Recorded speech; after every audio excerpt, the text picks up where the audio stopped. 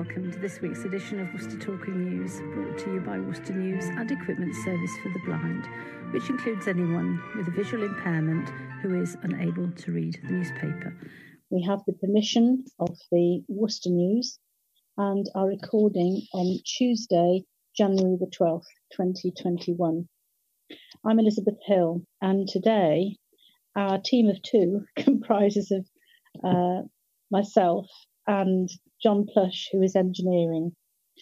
We are having to keep the service going. We're a skeleton staff now, and I'm recording from home. The admin work will be done by Carol Hartle, who is doing it on her own at the moment. So, the music, of course, is by Sheila Joins, and I'm afraid I don't have the thought for the week from Keir Aldis with me this week. So may I extend a very warm welcome to any new listeners. We hope you enjoy our offering, which we hope will inform, educate and entertain. We have some emergency telephone numbers. We'll open the birthday book, and if we don't have yours, please do let us know. I have the headlines from the past week, sunrise and sunset times, and obituaries will be read after the final music. The service is quite free to users. We are a registered charity. If, however, you would like to make a donation, it can be sent to Colin Chance House, Wilds Lane, WYLDS, in Worcester, WR5 1DA. Our sincere thanks goes to anyone who has sent a donation. We're truly grateful.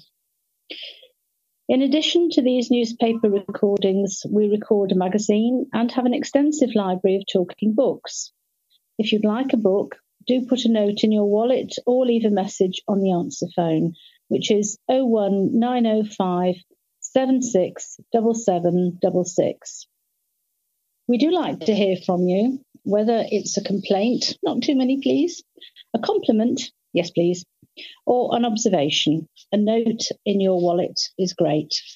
Or leave a message on the answer phone, but please be aware we're not there, only once a week now. So I'm going to give you the telephone numbers now that might be useful.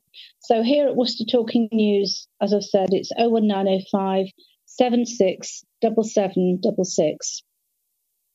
NHS Direct is 111. For out-of-hours medical assistance between 6 p.m. and 8 p.m, the number is 0300 123 3211.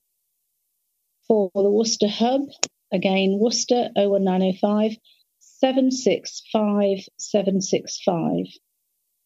The Crime Stoppers number is 0800 555 111. And for Worcester City Council, here to help if you have a problem that can't be dealt with elsewhere, it's 01905 768 053, and it's option 3 that you need. Now, who has a birthday this week? On the 15th, it's Julie Lloyd. Also on the 15th is Brenda Doe. And on the 20th is Valerie Daniel. So a very happy birthday to all of you. I know it's going to be rather different this year, but I do hope you are able to celebrate. Now, of course, we don't have any what's-ons because all the theatres and venues are closed. And I'm afraid there will be quite a few items regarding the COVID-19 pandemic, but it's really about how people and organisations are coping. I also will have some information regarding scams, which I will read after the headline stories. I'll also be opening Mike Grundy's Memory Lane book, and this week I'm going to tell you about a man who gave away a fortune. So the sunrise now is 8:12 a.m. and the sunset is 4:22 p.m. So it is actually getting a little bit lighter, particularly in the afternoons, which is really great. So the headline stories this week: frustrated, dejected, but still full of hope. Man 72 accused of attack with axe. Outrage as Tesco food deliveries cancelled last minute. Brave victim sees her abuser jailed. City store now gone for good. And a second headline that day: surgery cancelled due to COVID crisis. And finally, today, Tuesday, officer kicked by thug. A City beer cafe owner has questioned why his business can't sell takeaway alcohol, but off-licences can remain open during lockdown. Restaurants, pubs and cafes can continue to offer delivery and takeaway food, but not takeaway alcohol. Latest lockdown measures mean pubs, restaurants and cafes will once again have to close, hitting an industry that has suffered throughout the pandemic. Craig Finn, owner of City Belgian beer cafe Triple B in Copenhagen Street, has not only been hit with the forced closure of his business, but also the latest ban on takeaway alcohol. I think we'll be closed for longer, until at least April probably, he said. I think the amount of normal trading we have had this year is about 11 weeks. It's been a very hard year. We lost 4 complete months and everybody was waving goodbye to 2020, but here we are again. It's obviously going to be a struggle. We have lost a lot of sales in 2020 and now have lost a lot already in 2021 before the year has even started in earnest. It's frustrating, difficult to digest, and I think one of the hardest things is not being able to see the end of it. Even if we assume that we're going to reopen in March or April, I don't think we'll be reopening without restrictions and still think we are a long way back from where we want to be. It looks like off-licences can still operate, but I really don't see what the difference is. If you can go there and buy alcohol, why can't you come to my door and buy alcohol? We have a licence for off-sales and the stock, so I don't see why we can't do that. It's really frustrating. If there have been problems with people going to pubs to buy alcohol, then I haven't read about it. There must be some rationale behind it, but I'm not exactly sure what it is. Councillor Rishi Sunak announced measures on January the 5th, offering grants worth up to £9,000 per property to help businesses in the retail, hospitality and leisure industries keep afloat until spring. A Jekyll and Hyde pensioner hit a man with an axe and smashed up his car after a simmering feud erupted into violence, a court heard. Michael Dack denies assault, occasioning actual bodily harm and criminal damage at his trial, which began at Worcester Crown Court last Wednesday. The 72-year-old of Queen Elizabeth Road, Malvern, is alleged to have hit the man in the chest with the weapon near Upton-on-Severn on September the 4th, 2018. Daniel Cummings told the jury that his 4 little terriers had approached Dack, who works as a gardener for his neighbour in Newbridge Green near Upton, in July 2018. As a result, the pair, who had known each other for about 4 years, had an argument with Dack, swearing and telling him the dogs should be on a lead, waving his hedge trimmers to keep them away.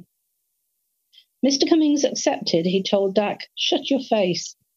The complainant described how the two already had a dislike for each other, and Mr. Cummings later noticed one of his tyres had been let down, believing, but accepting that he had no proof, that Dack had been responsible. He told the panel Dack had been tormenting me for months and months and months, which he said included staring at him, grinning at him from his neighbour's garden, and trying to wind me up.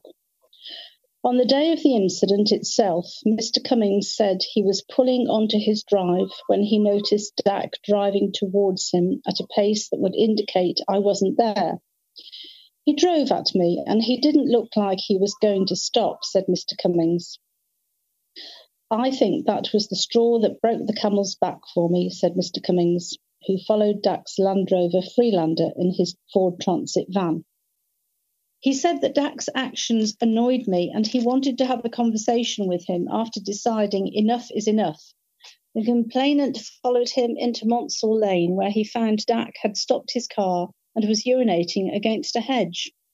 When Mr. Cummings asked Dak what he was playing at, he said the defendant denied knowing him at all and claimed he did not recognise his van. It was at that point I went, I bet it was you who let my tyre down, said Mr. Cummings. Mr. Cummings told the jury he was not a fighter and remained in the driver's seat with the window down and with his seatbelt on, referring to Dak as like a rabbit in the headlights. Mr. Cummings said the defendant had been waving his glasses at him when he decided to snatch them off. He also mentioned the tyre, which had cost him £200 to replace, and said, I could cost you money. See how you like it. Mr. Cummings said Dak then got an axe from the footwell of his car. Describing him as like Jekyll and Hyde, he said Dak began thrashing his car with the axe before the blows started coming in the cab, as he shouted, Give them back. Mr. Cummings said he was struck several times with the axe, the hardest blow falling on his chest. It rocked my sternum, he said. He told the jury he managed to yank the axe away from him before he drove off. Mr. Cummings also had the defendant's glasses and jumper. He said the axe wound left a dent in his chest, which remained for 8 months. The blow caused a broken rib, his doctor had told him.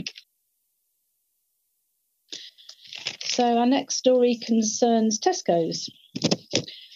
City residents have voiced their frustration after their Tesco home deliveries were cancelled at the last minute due to a coronavirus outbreak at a Worcester store. A Tesco spokesman has apologised for the issue and said they hoped things would be back to normal by next week. Earlier, Tesco had confirmed that a number of staff at its Warndon superstore were self-isolating following positive coronavirus tests. A spokesman for the supermarket would not say how many staff were affected, but there were reports that it was at least 12. Dozens of people said they had been affected by the cancellation of home deliveries in Worcester. One man who had his order cancelled said that without a car he was relying on the grocery delivery to feed his family during the lockdown. Will Clark said, on the morning of the delivery we had a call to say they weren't going to be able to deliver our shopping. I phoned customer services and asked what was going on, and they said staff had not turned up and your order is cancelled. When I asked the next time they could deliver, they said it would be January 26th. I told them I had no car as I'm unemployed due to COVID. I have a 1-year-old baby. We rely on the delivery. What are you going to do? They said there was nothing they could do. It is forcing people into unnecessary travel to supermarkets and shops. They are a supermarket chain. They should have contingency measures in place. Another affected Worcester resident, Dawn Hunter, added, twice now this week we have had our Tesco delivery order cancelled via text message on the day of expected delivery, saying due to store issues. Tesco should not be taking orders they can't deliver. It's not right. On social media, Liz Price said, I had a slot booked Tuesday afternoon. I was contacted by email Tuesday morning to cancel the order, saying it was due to store issues. And Nikki Allies said, mine has been cancelled, but due to the situation we're in, it's nobody's fault. It's bound to happen. A Tesco spokesman stressed that the store was still delivering to customers on the vulnerable list and had kept on those staff temporarily recruited over the Christmas period to help. The spokesman said, Some colleagues at our Warndon superstore are self-isolating after a small number of colleagues tested positive for COVID-19. While the majority of our online orders are being delivered as normal, we have had to cancel some home deliveries in the evenings due to colleague absences. We're very sorry for any inconvenience this has caused and hope things will return to normal by next week.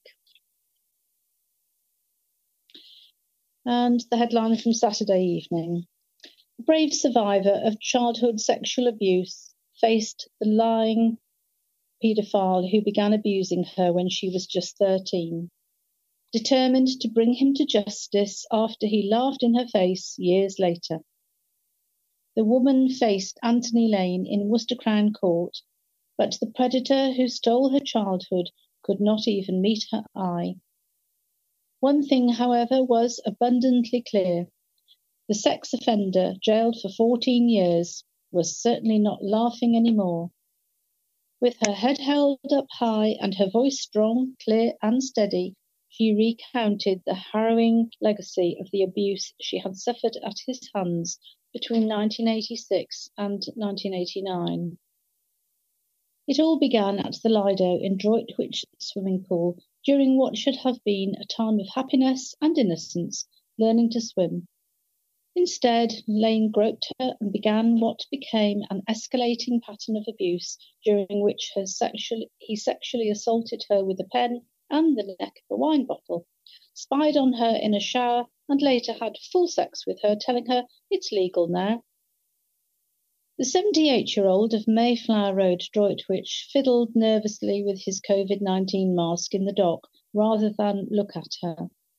In stark contrast to his evasiveness, the survivor looked straight at him and told him, "You have no choice but to listen to me." The balance of power had flipped. No longer the vulnerable, isolated girl the pensioner had systematically abused. She explained that she only contacted police at all when Lane laughed at her and made obscene sexual gestures during a chance encounter in the street. All she ever wanted was an apology.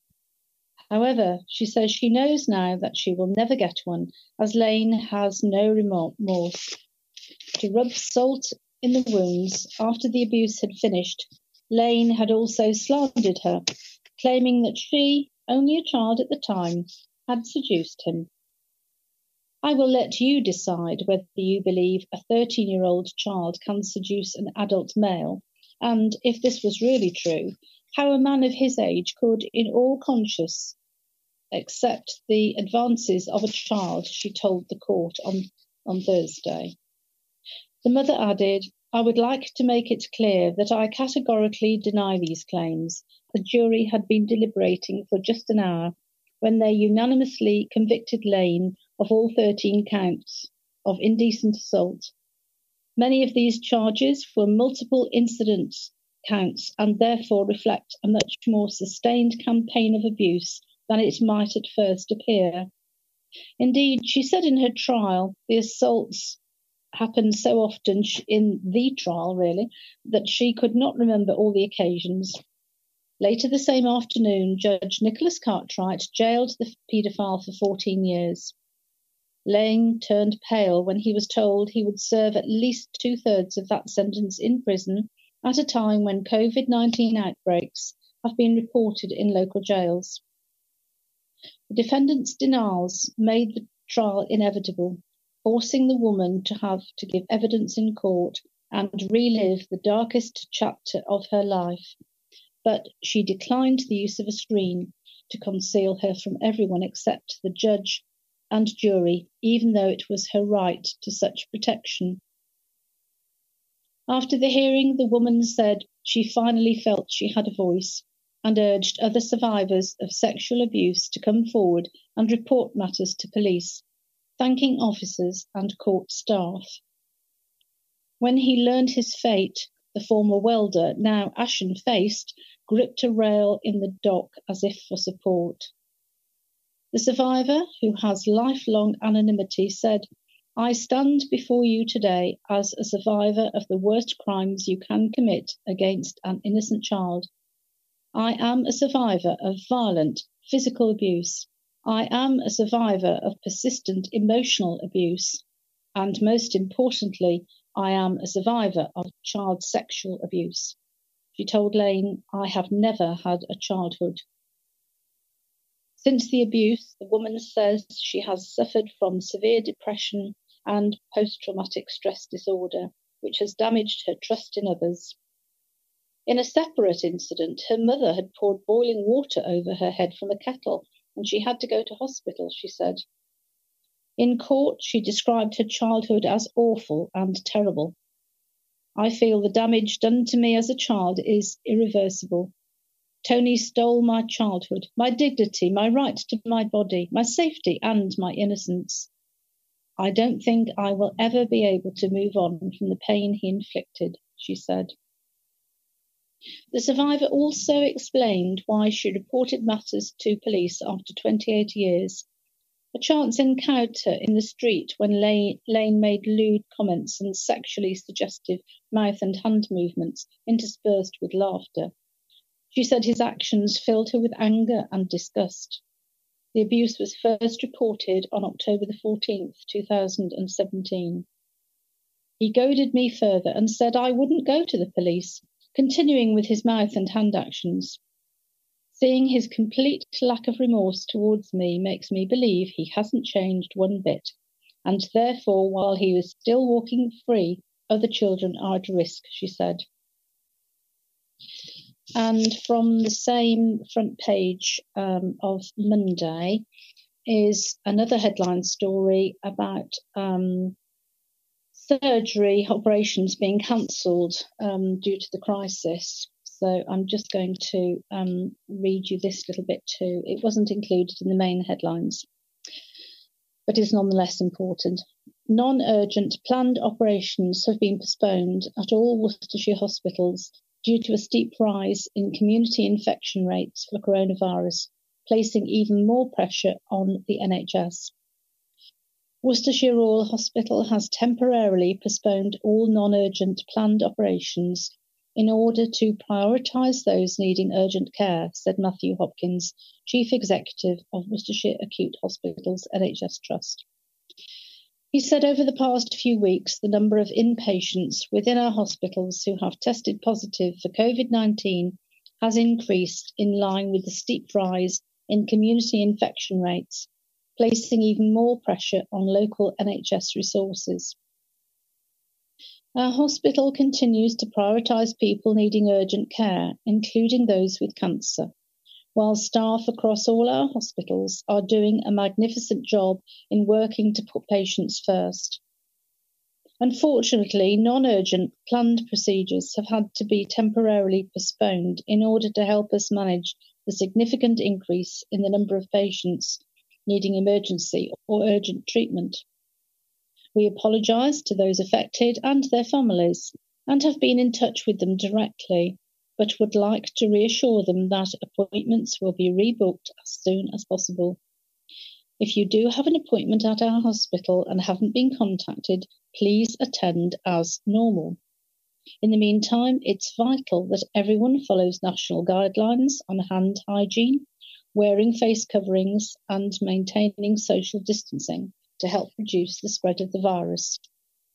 We would also urge people to contact 111 online or via the free phone number for urgent care advice before attending our A&E department, and only use 999 in a life-threatening emergency. Worcester now has the highest coronavirus infection rate in the county as cases continue to soar, and there'll be a little more of that later.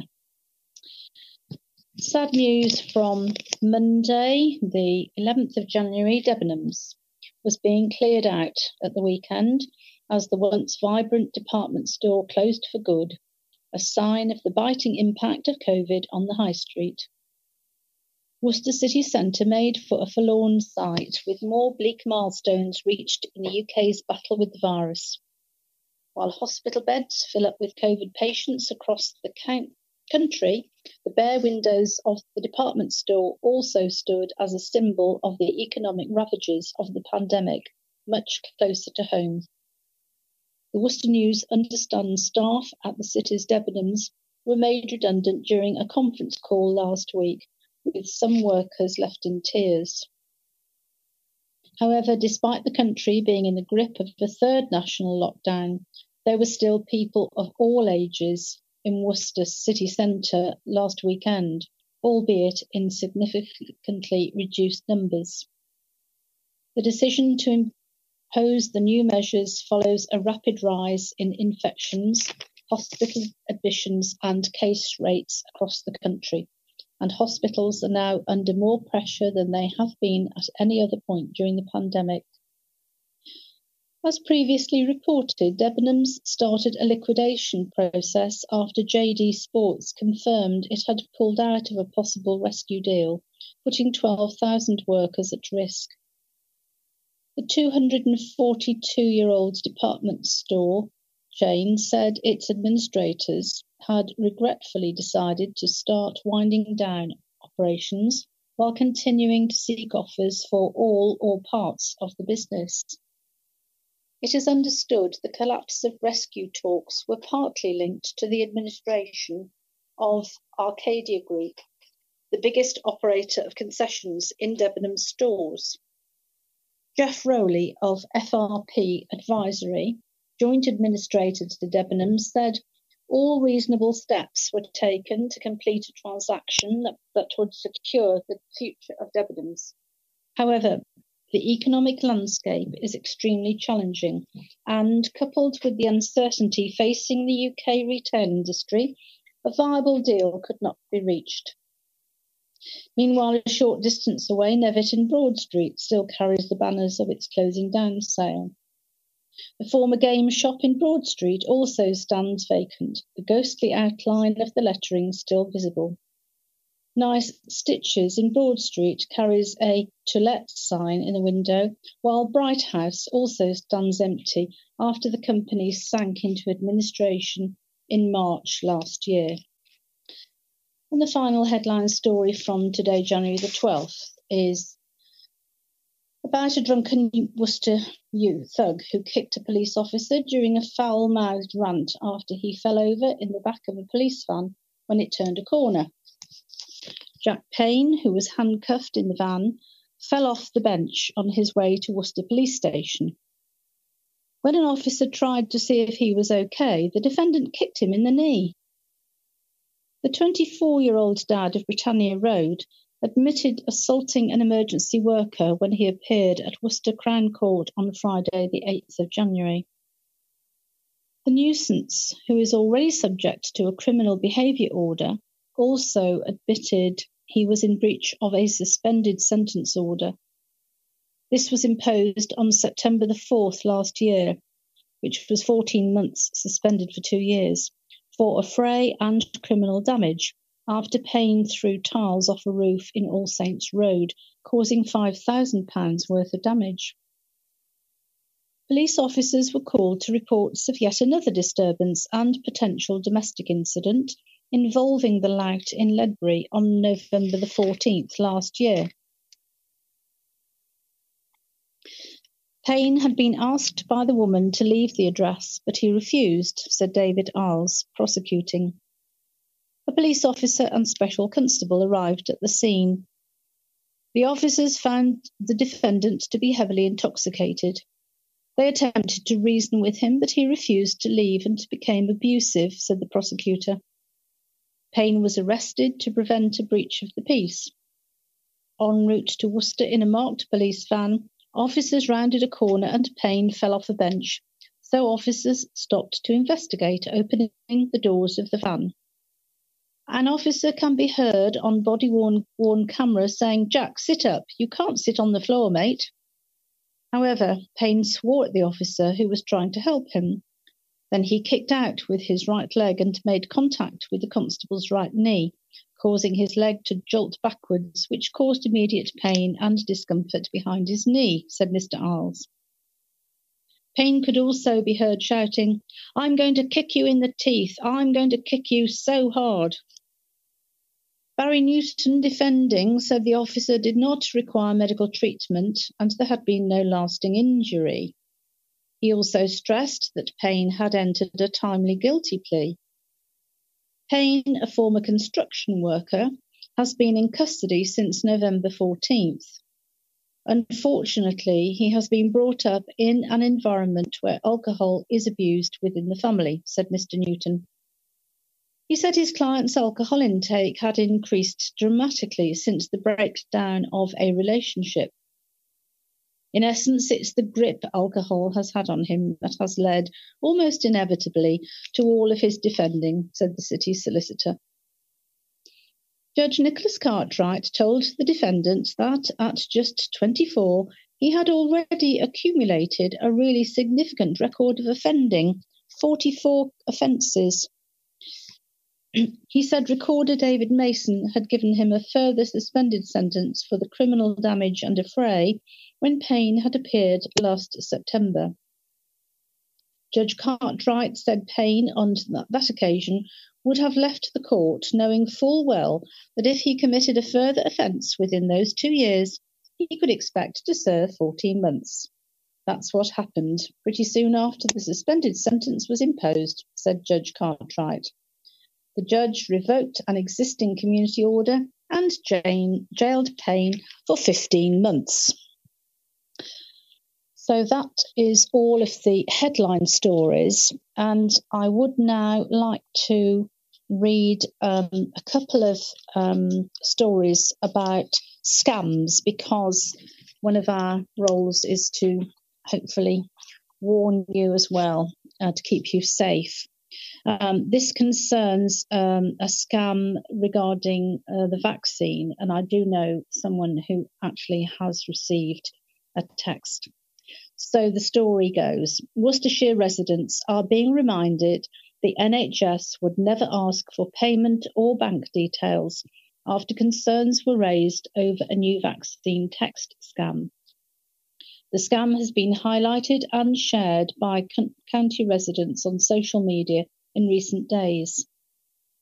The text is made to look believable and seemingly from the NHS, telling the receiver they are eligible to apply for the vaccine.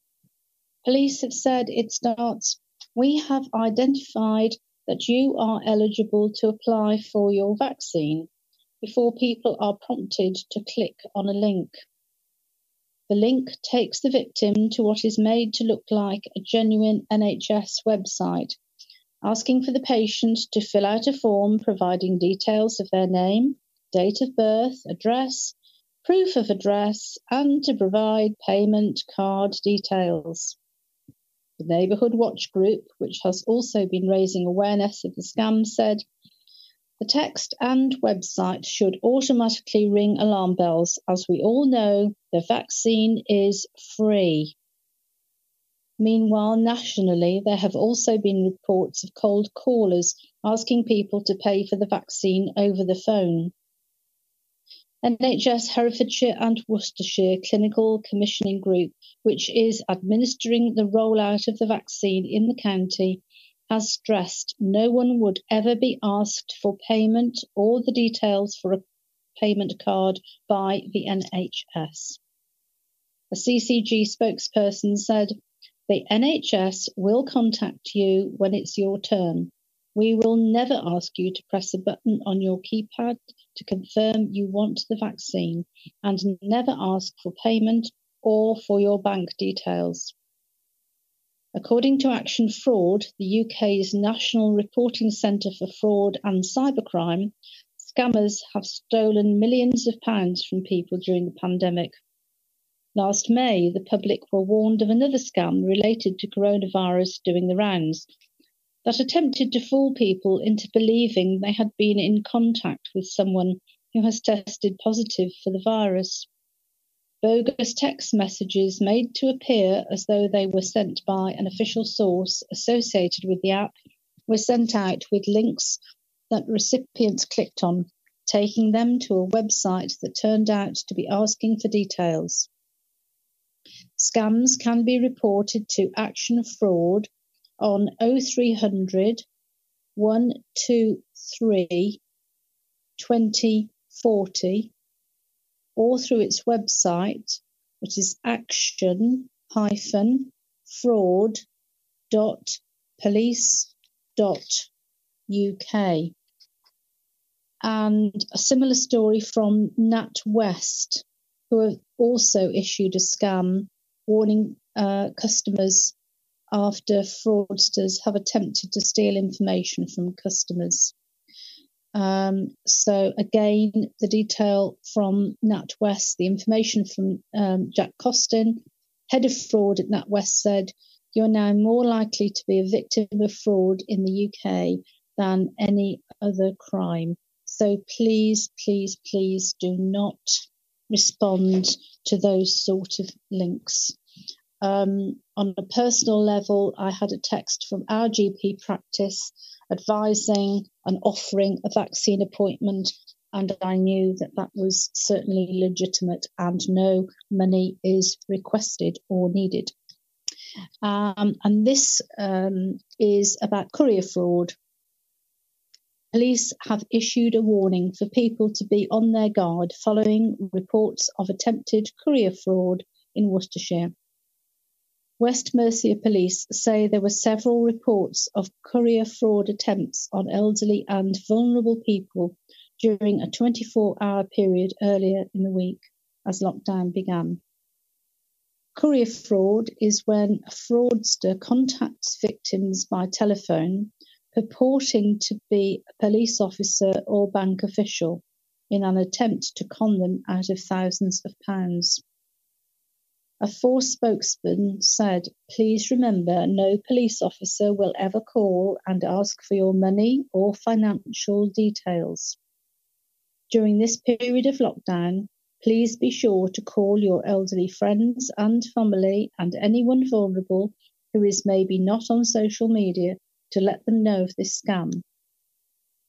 Help us to keep vulnerable and elderly people updated on all the fraud scams we issue alerts on and to help keep everyone safe while we all stay at home, protect the NHS and save lives." A similar warning was issued last October when criminals pretended to be police officers and attempted to defraud people in the county. After those concerns, Detective Inspector Emma Wright said, "This type of fraud targets older, vulnerable people, and we would urge everyone to tell someone by passing on the information about the bogus callers to relatives, friends and neighbours who may not have heard about the local telephone scamming operation. If you think someone is trying to scam you, tell someone straight away. Don't be pressured. Give yourself time to stop and think. If the crime is still in progress because, for example, you have recently provided bank details or handed over cards or cash or are going to visit your bank, or the caller has arranged for someone to visit your address to collect items, you should call the police to report this on 101 and, of course, in an emergency, dial 999. Please remember the police or the NHS will never contact you asking for your bank card or cash. So please be very, very careful.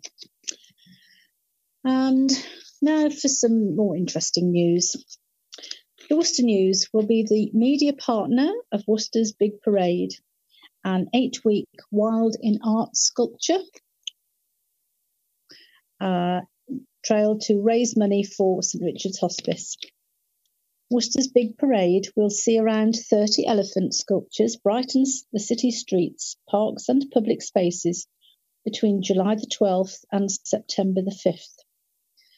Michael Purton, editor of the Worcester News and sister titles Barrow's Worcester Journal, Malvern Gazette and Evesham Journal, said, "We're delighted to be partnering with St Richard's Hospice for the city's second public art trail, which not only raises much-needed funds for local hospice care, but will also attract huge numbers of people into our city." Standing alongside the large fiberglass elephants will be around 35 calves, decorated by school children and community groups, and displayed throughout city shops and Crown Gate Shopping Centre during the trail. The large fiberglass sculptures will be auctioned in October to raise funds for the care that St Richard's provides to those living with a serious progressive illness and their loved ones. Sarah Matthews, Business Development Manager for the hospice, said, "We're so excited to have the city's only daily newspaper on board for the trail once again. With the invaluable support of the Worcester News, we can ensure we spread the word about our elephant parade and the charitable cause behind it to as many people as possible. While all elephant calves have now been adopted by local schools and community groups, there is still time to sponsor a large elephant. To get involved, call 01905 763 963 and ask for Sarah Matthews. You can also follow Worcester's Big Parade at facebook.com/Worcester's Big with a capital B, Parade with a capital P. So that's something exciting to look forward to in the summer, which follows the giraffe trail that we had 2 years ago. Droitwich, a nursing home in Droitwich, has been sold to a new owner. Shore Healthcare has sold St John's Nursing Home to Springview Care for around £2 million. St John's has 43 service users and sits in a former Victorian hospital, which was converted into a care home in the early 1990s. It comprises 2 units, the Pines, which has 26 dementia nursing bedrooms, and the Limes, which has 17 bedrooms for residents with enduring mental health needs. Springview Care Director Carmel Khan said, "We are delighted to be taking ownership of St John's. We are really looking forward to the challenge of making St John's one of the top performing nursing homes in Worcestershire."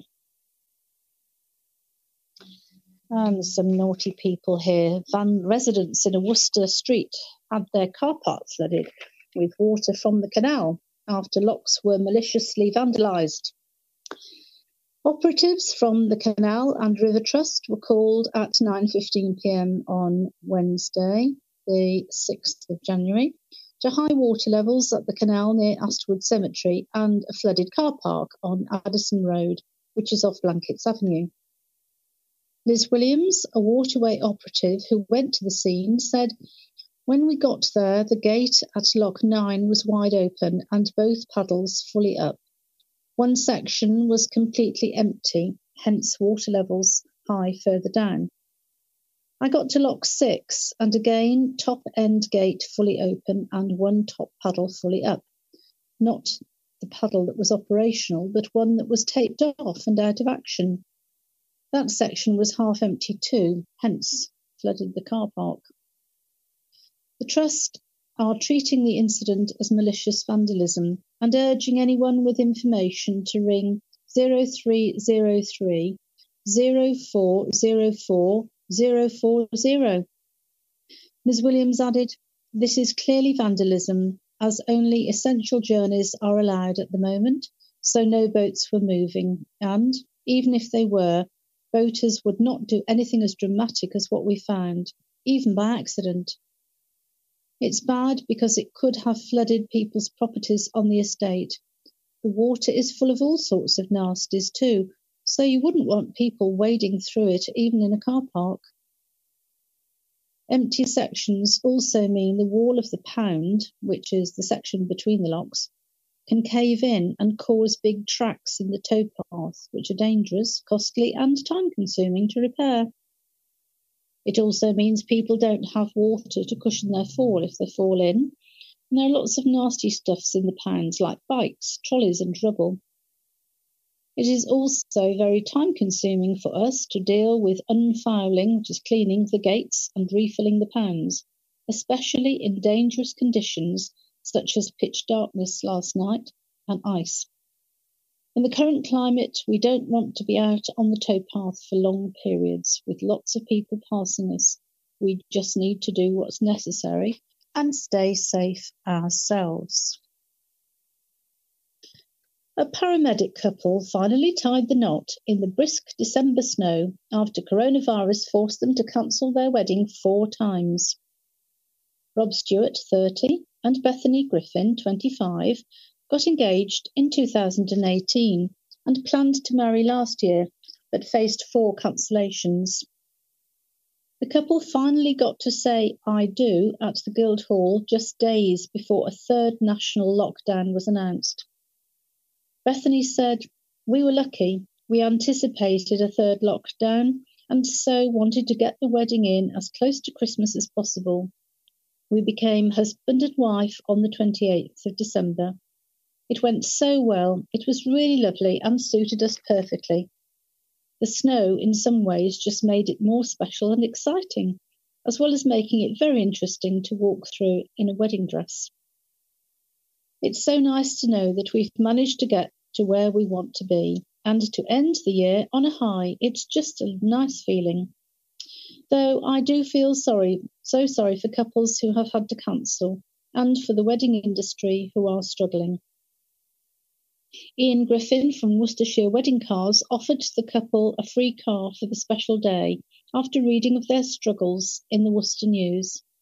Beth added, "It was so kind and lovely of them. It's the sort of thing Rob and I wouldn't have booked for ourselves to save money, so it was just a perfect treat and the icing on the cake. It just made it all much more magical, and it's definitely not every day you get driven around in a Rolls-Royce. The car definitely attracted some attention. Some of my neighbours spotted it, so they came out to wave me off, which was so moving and lovely to see. The community has been so supportive and loving. It was quite overwhelming on the day to see how many people were doing all they could to see us get married. We want to thank Wayland's Yard for holding our reception and the Guildhall for letting us get married. Both venues opened especially for us. Rob and Bethany had just one day off before working together on the front line again for West Midlands Ambulance Service. Bethany said, "We were due to go to Antigua for 2 weeks of relaxation, but it's definitely been the opposite. It's been hard to keep motivated and keep the spirits up, especially as, like so many others, we can't book or plan a holiday to unwind. I think our biggest challenge we'll face is trying to look after ourselves well enough so we can look after others." Some COVID news now. Staff at a Worcester care home who received their COVID-19 vaccinations said the jab feels like the light at the end of the tunnel. The general manager at Latimer Court said receiving the jab had lifted spirits. Kerry Hill said, "Last year was a year like no other, and the vaccine feels like the light at the end of the tunnel. Our team's been magnificent in how they have risen to every challenge during this pandemic, and we're proud to play our part in this next phase to ensure the most vulnerable are protected. Receiving the vaccine has lifted everyone's spirits after what has been a very challenging year for everyone." Mandy Sherwood, a staff member at Latimer Court, said everyone at the care home was delighted to receive the vaccine. "I'm so pleased," she said. "It will help to keep our residents safe and is the first step in getting things back to normal and having a buzz of visitors in our home once again." Ms Hill added, "We are welcoming new residents into our homes to ensure that we are there for those that need care and support, and to have very clear protocols that must be met, including a transition period into our home to help keep everyone safe." A spokeswoman for the care home in Darwin Avenue confirmed that around 75% of the care home staff received the vaccine at the Alexander Hospital in Redditch on December the 18th. There are plans in place for the remaining staff members to receive the vaccine.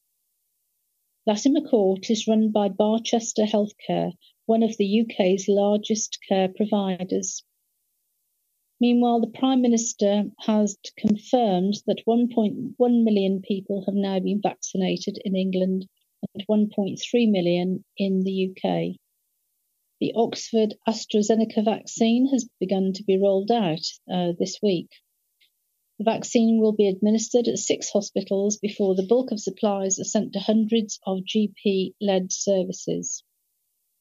BioNTech and Pfizer have also warned against delaying second doses of their vaccine, saying there is no evidence that it will continue to protect against COVID-19 if the booster shot is given later than was tested.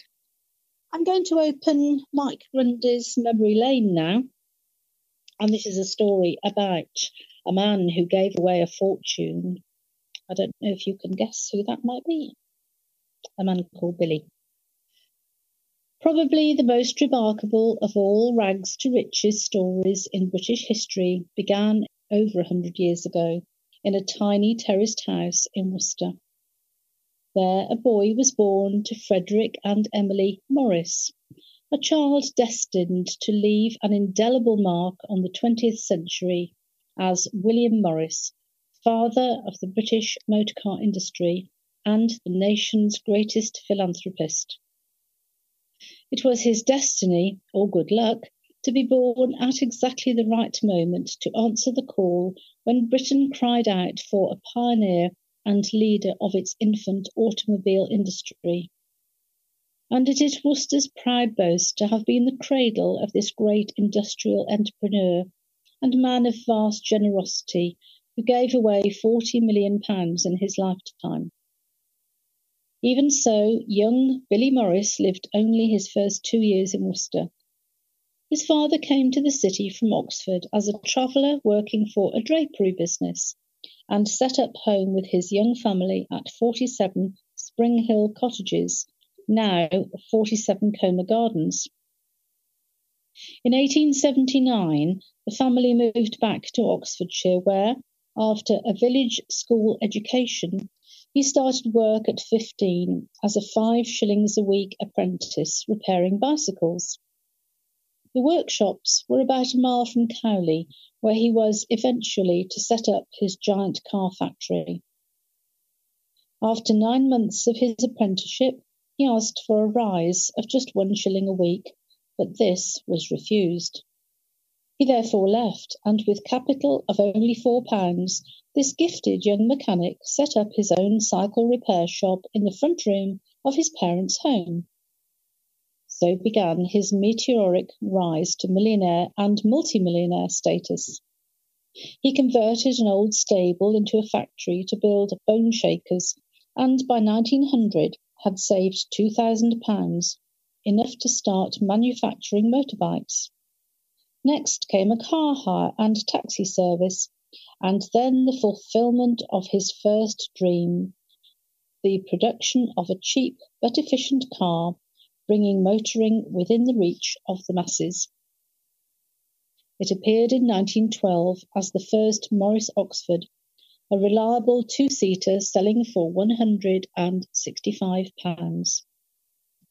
When faced with an international slump in car sales in 1921, he took the tremendous gamble of slashing £100 off the price of his 4-seater Morris Cowley.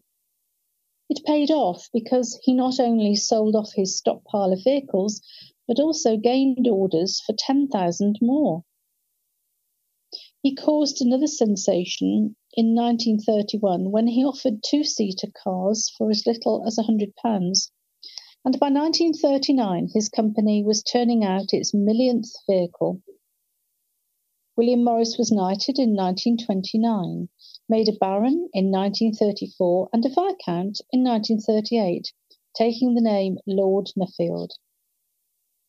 In 1951, his giant empire was merged with Austin to become the British Motor Corporation, the 4th largest car manufacturing combine in the world. He was BMC's first chairman. Yet, for all his pioneering zeal, Lord Nuffield may well be remembered more as a philanthropist than a car manufacturer. His generous gifts began flowing in 1928 and gathered momentum with him donating many millions, particularly to medicine and science. Even at the pinnacle of his wealth, Billy Morris never adopted the lifestyle of a multimillionaire, nor threw off his quiet, unassuming manner. He lived in a fairly modest house, and even in the late 1950s was still driving a pre-war saloon worth little more than £100.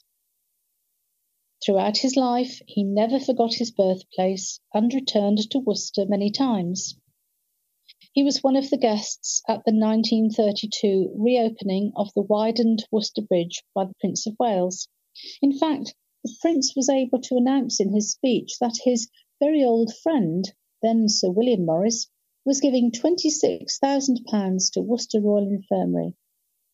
It was a big sum in those days, and followed up a few years later by another £10,000 gift from him.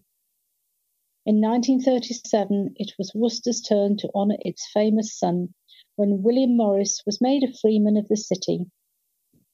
In 1951, Droitwich also conferred the freedom of the Spa on Lord Nuffield. He died in 1963 at the age of 85, and despite having given away £40 million and having set up the famous Nuffield Foundation Charity Trust, he still left a personal fortune of more than £3 million. And now another honour for a gentleman in Droitwich. A man who has raised thousands of pounds for good causes in Worcestershire and further afield was recognised in the Queen's New Year's Honours. Richard Campbell has been awarded an MBE for services to the community in the West Midlands. The 73-year-old will be a familiar face to many, having been in the Salvation Army since he was a youngster, and for many years has played the tuba in the Salvation Army band. Mr. Campbell said the first he heard about the award was receiving a call from the Cabinet Office telling him he could expect an email from them. It went from there. I was told I would be mentioned in the honours, Mr. Campbell said. It was a big shock. The phone hasn't stopped ringing for days. I have been in the Salvation Army all my life. The award is not just connected to fundraising, it is for helping charity events and community projects. Mr. Campbell was born in Kidderminster, where he grew up. He then moved to Cradley Heath in the 1960s, where he married his wife Pauline, and the pair went on to have their son Ian. He returned to Worcestershire in 2012, the family living in Malvern for 3 years, before moving to Droitwich, where they have been based ever since. On its Facebook site, a spokesman from Droitwich Salvation Army said, "It is with immense pride I write this message. Our very own Droitwich Corps member has been awarded the MBE. Congratulations, Richard Campbell, MBE, awarded for 50 years of service to the community and fundraising. Richard, I know, doesn't do what he does for recognition or limelight, but it is wonderful that he has received this award. Well done and congratulations, and love from us all." And now a planning story. Concerns have been raised about a plan to build up to 21 homes in Claines.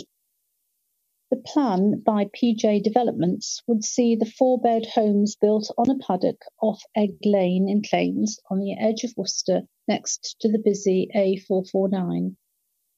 Dozens of local residents and several neighbours in Egg Lane have objected to the plan, with many criticising it for looking to build on open countryside. One resident said, "Allowing homes to be built on the land would destroy all credibility of any policies that sought to protect green space and prevent the urban expansion of Worcester into the area. This is a most inappropriate and ill-conceived application, and it is to be sincerely hoped that councillors will collectively refuse so damaging a proposal and, in a manner, as to make it clear that no form of development would be considered on this site," the objection said. Another resident, who had lived in Egg Lane for 30 years, said adding 40 more cars to a very narrow road that was used by tractors and heavy goods vehicles, horses, people and cyclists would create injury or worse. Egg Lane will not be able to handle this volume, the objection said. It is too small, too fast and dangerous, and the 70-mile-an-hour dual carriageway adds another dynamic. This area has plenty of other suitable locations. Claines City Councillor Mel Orcott objected to the plans, saying the land was open countryside and should be protected. She said the lack of public transport serving the area would result in more cars on the road. Another Egg Lane resident said, "This housing development has no place on this field at the top of Egg Lane.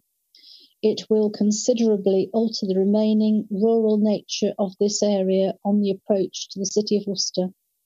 It is an inappropriate encroachment on the special nature of Egg Lane, and furthermore, the danger to the access right on the busy A449 cannot be overstated." The leader of the County Council has said a council tax rise is essential to fund social care in Worcestershire, but says the increase will still be one of the lowest in the country.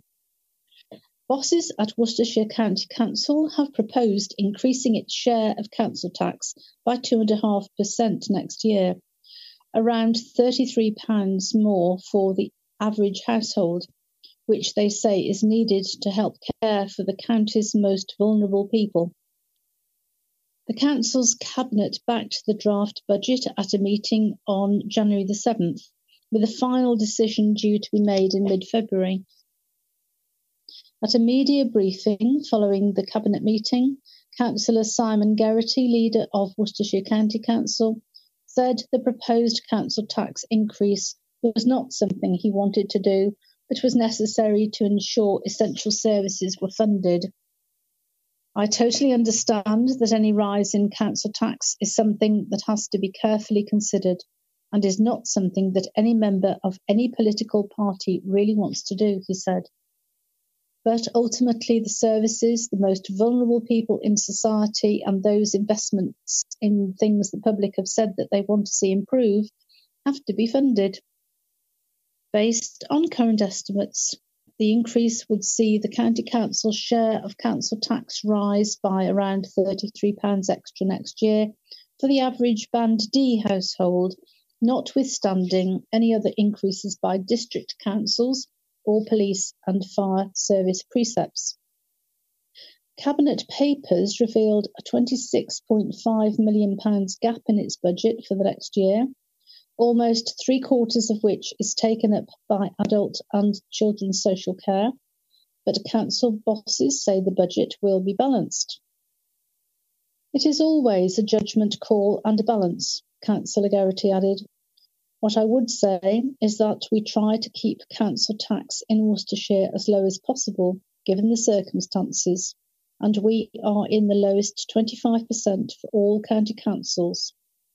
I think this rise amongst county councils in the country will be one of the lowest. What we've tried to do is balance that wherever we can against the pressures that people are going to face in their daily lives.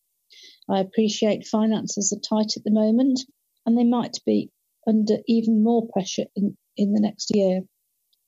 If we were to go much lower, we wouldn't be funding those pressures in adult and children's social care or tackling the things that people say they want. Firstly, I think this would lead to us not being able to fulfil our statutory duties, or would mean frustration from the public, because whilst they are paying extra in council tax, they wouldn't see any improvement in the services they say need improving, such as roads, pavements, congestion and flooding. So that's not good news, is it? Okay. Now an item about Carden Street. A photograph of Carden Street, which was featured a few weeks ago, brought back sweet memories for one Worcester gentleman. The author here, the journalist Sheena Payne-Lunt, was contacted before Christmas by Brian Pingriff, whose father Jim worked at Sigley's Steam Confectionery Works during the 1930s and early 40s. Brian's grandfather John also worked there years before.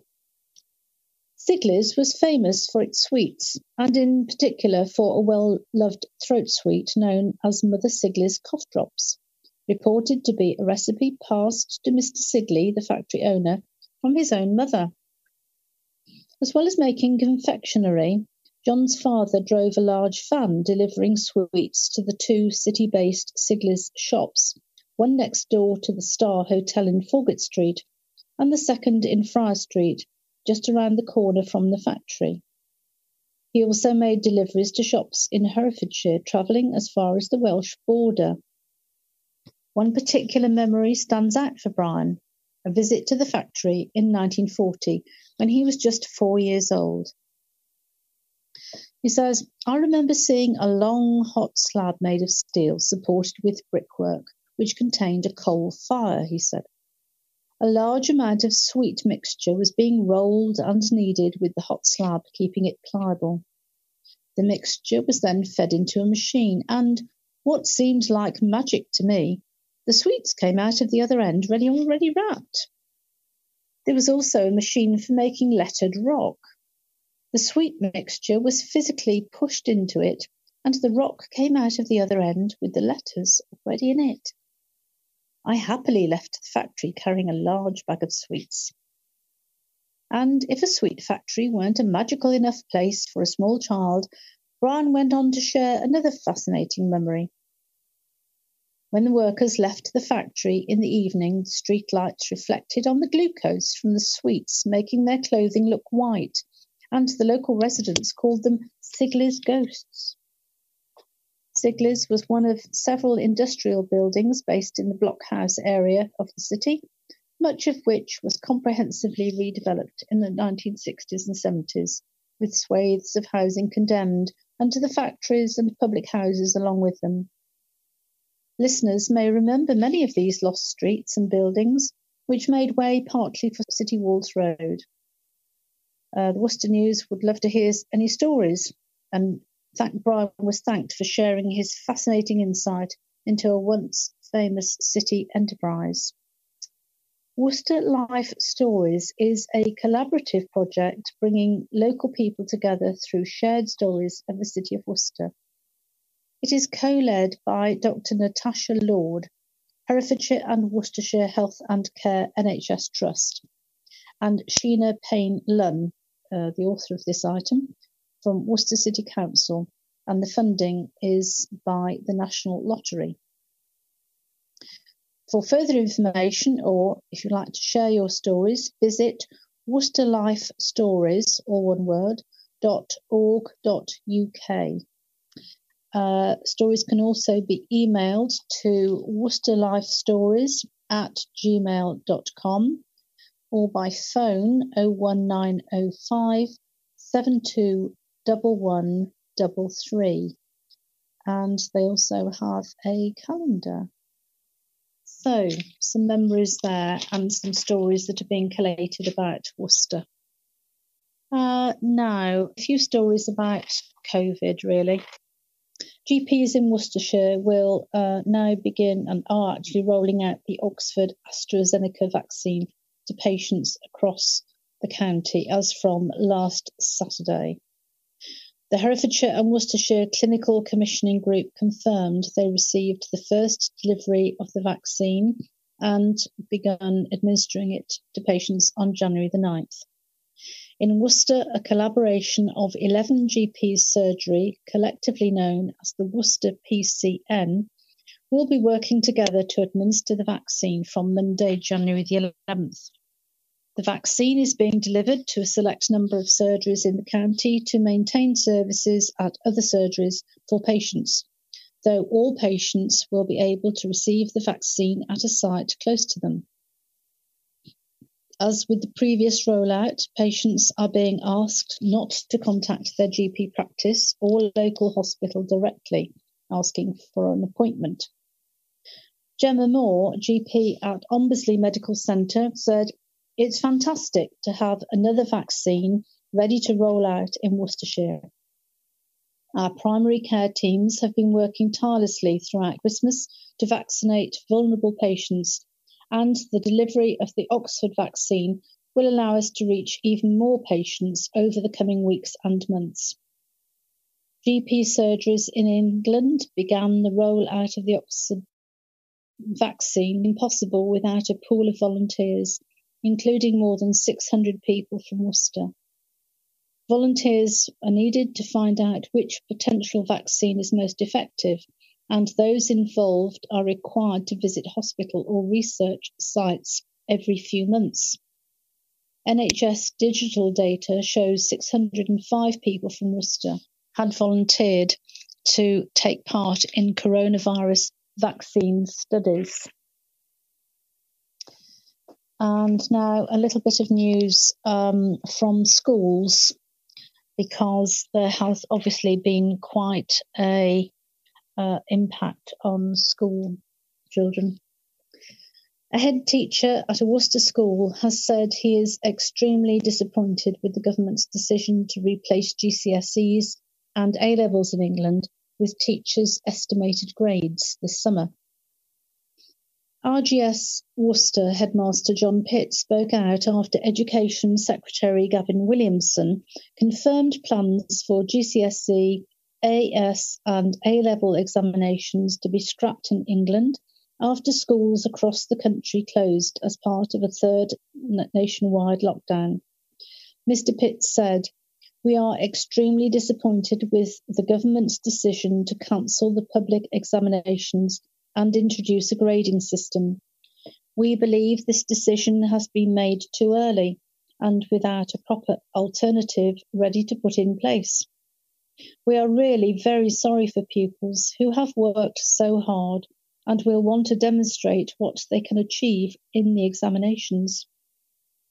We believe it should have been possible to introduce an approach that would still have achieved fairness and given students the opportunity to sit the exams with a sense of achievement so important for them at this time."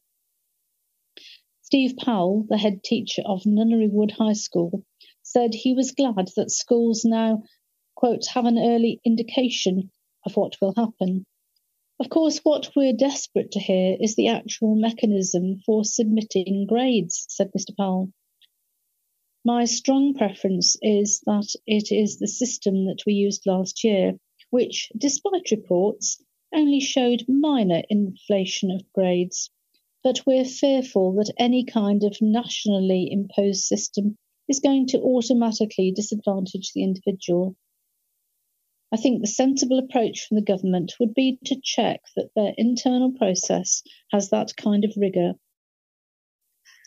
Former undertakers will be turned into flats after new plans were backed by the council. Fair Construction finally had its plan to revamp a utility and coffin storage area backed by Worcester City Council. The plans were rejected by the council last year and an appeal later thrown out by a government inspector. Fair Construction returned with a new plan after the two rejections said the flats would be too small. The developer had its appeal to the government's planning inspectorate to overturn the decision rejected in September last year because both apartments would have been below the national minimum size of 37 square metres for one-bed flats. Fair Construction then put forward new plans to convert the former undertakers, with one flat increasing to 57 square metres. The developer said both flats would be better lit, but one would still be 34 square metres in size. The government planning inspector did say the size of the flats and lack of windows would make them enclosed and overbearing, with his report adding that the flats had a subterranean look which would be harmful to anyone living in them. The inspector also said that despite a neighbouring flat being of a similar size, the council's refusal could still not be overturned. Fair Construction had argued the size of the apartments would only be the same as others in the area, including 27 square metre and 33 square metre flats in Swampole Walk, which made the below standard size insignificant. Rejecting the flats last year, council planning officers said the apartments, which measured 34 and 35 square metres, could not be approved because they were too small and would provide an unacceptable environment for future tenants. The listed building, which dates back to the 18th century, has been empty for more than 4 years. A tenant says he is sick to death of people using the entryway into his city centre flat as a toilet. The resident on All Saints Road wishes to remain anonymous over fear of retribution, but he says he is at the end of his tether with the human excrement and vomit in the shared entryway. He said, "It's absolutely vile. There has been poo in the shared entrance of the flats for at least a week. I found poo, wee, vomit and used needles in there. It is obviously horrendous to have to walk through to get in and out of my home. I have spoken to the landlord about it, but it is still there. Someone looks like they have placed a brick over it, but it hasn't been cleaned." In this day and age, it is a health hazard. There are all sorts of disgusting germs in human waste, and the entryway isn't far from a communal kitchen. I have also been to the police over the years, and myself and other tenants have tried the council, but nobody seems to be bothered. When the Worcester News contacted the landlord, Ian Perks, he told us feral people who are no better than animals have been using the area as a toilet for years. He said, "I have owned some of the flats for 40 years, and there has always been an issue with human excrement and vomit. It happens everywhere in the city, but if you go down the butts, you will see poo everywhere. People are disgusting feral animals and need to be stopped. They're pigs. But what can I do? Years ago, I videoed someone in the act and took it to the police. They just said there was nothing they could do. I have organised for the entrance to be cleaned. That is all I can do. The animals that use the alley and the stairs as a human toilet need to be punished." A spokesman for Worcester City Council said, "The responsibility of clearing up the waste lies with the landlord, as it is private property and not a public right-of-way." And the final story this week is from some good news for Droitwich. Plans to build more than 50 homes on the site of an historic hotel have been put forward. The listed Raven Hotel in Droitwich would be partly demolished to make way for 51 new homes, preserving the long-term future of the building. The central part of the St Andrews Road Hotel, which is Grade 2 listed and dates back to the late 16th century, will be kept as well as some of the later buildings.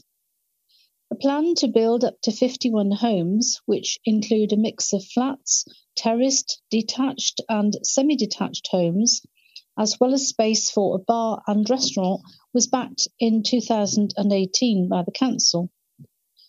The new plan would now see only homes built on the site, including 9 2- and 3-bed flats, 22 terraced houses and 20 2- to 4-bed homes.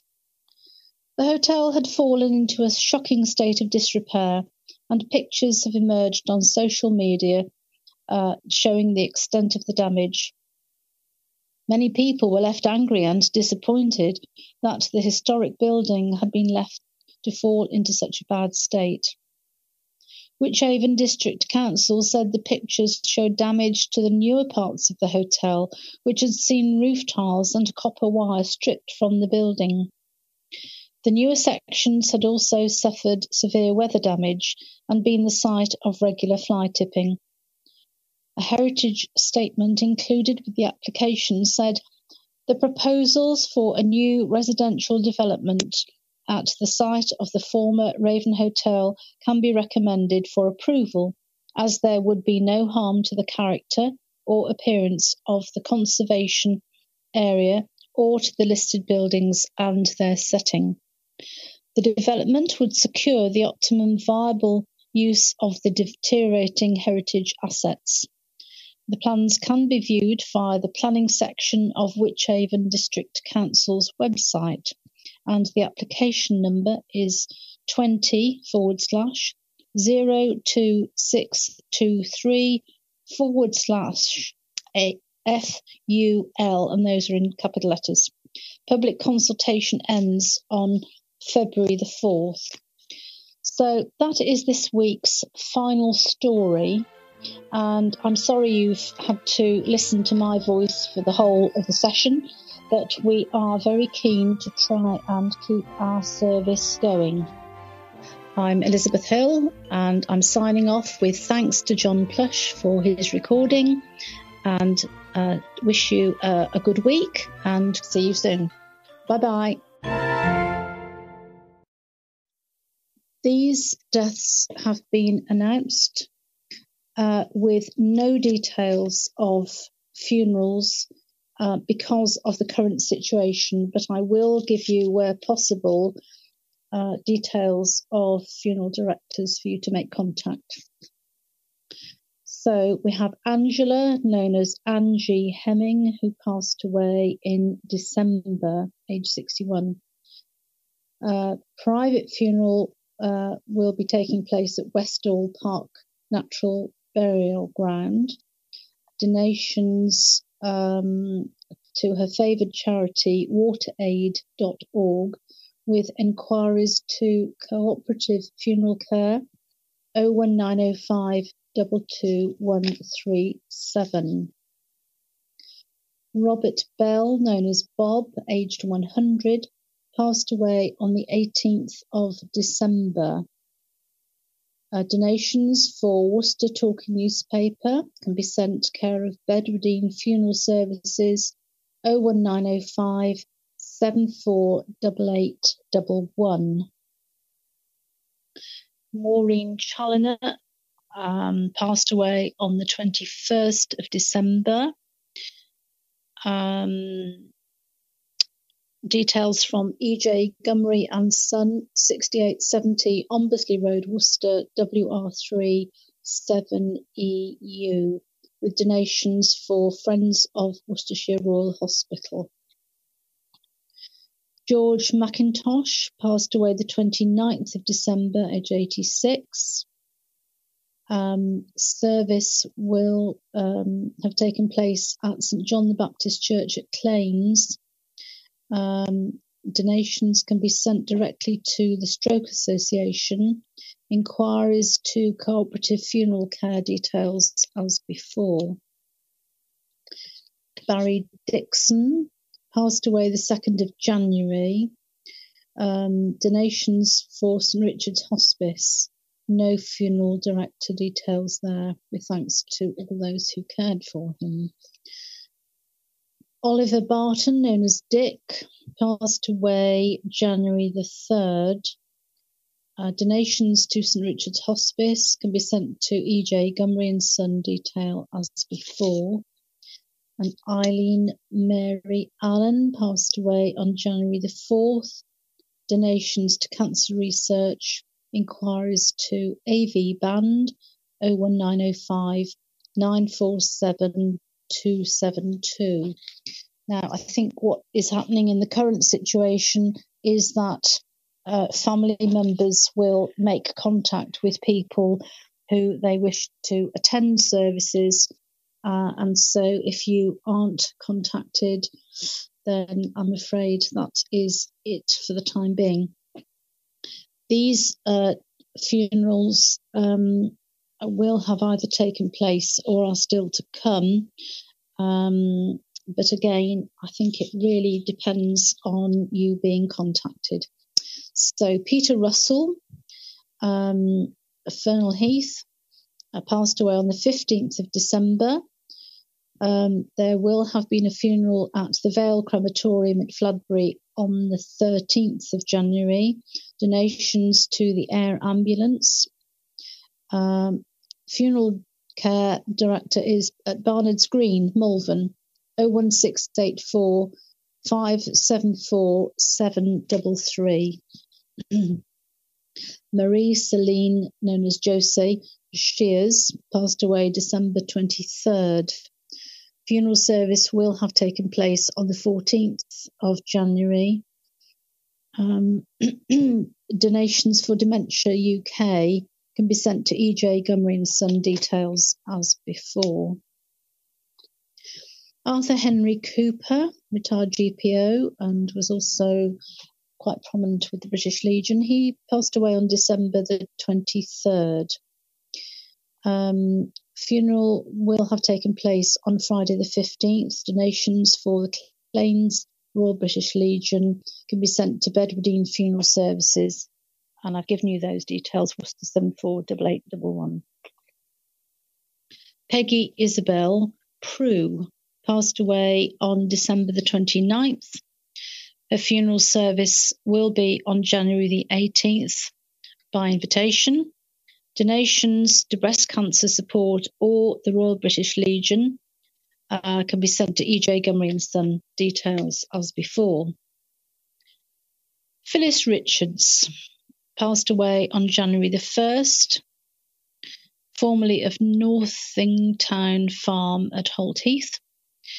Funeral will be on the 21st of January at Clifton. Direct inquiries to AV Band, details as before. Barbara Phillips, previously Smith, passed away on the 3rd of January.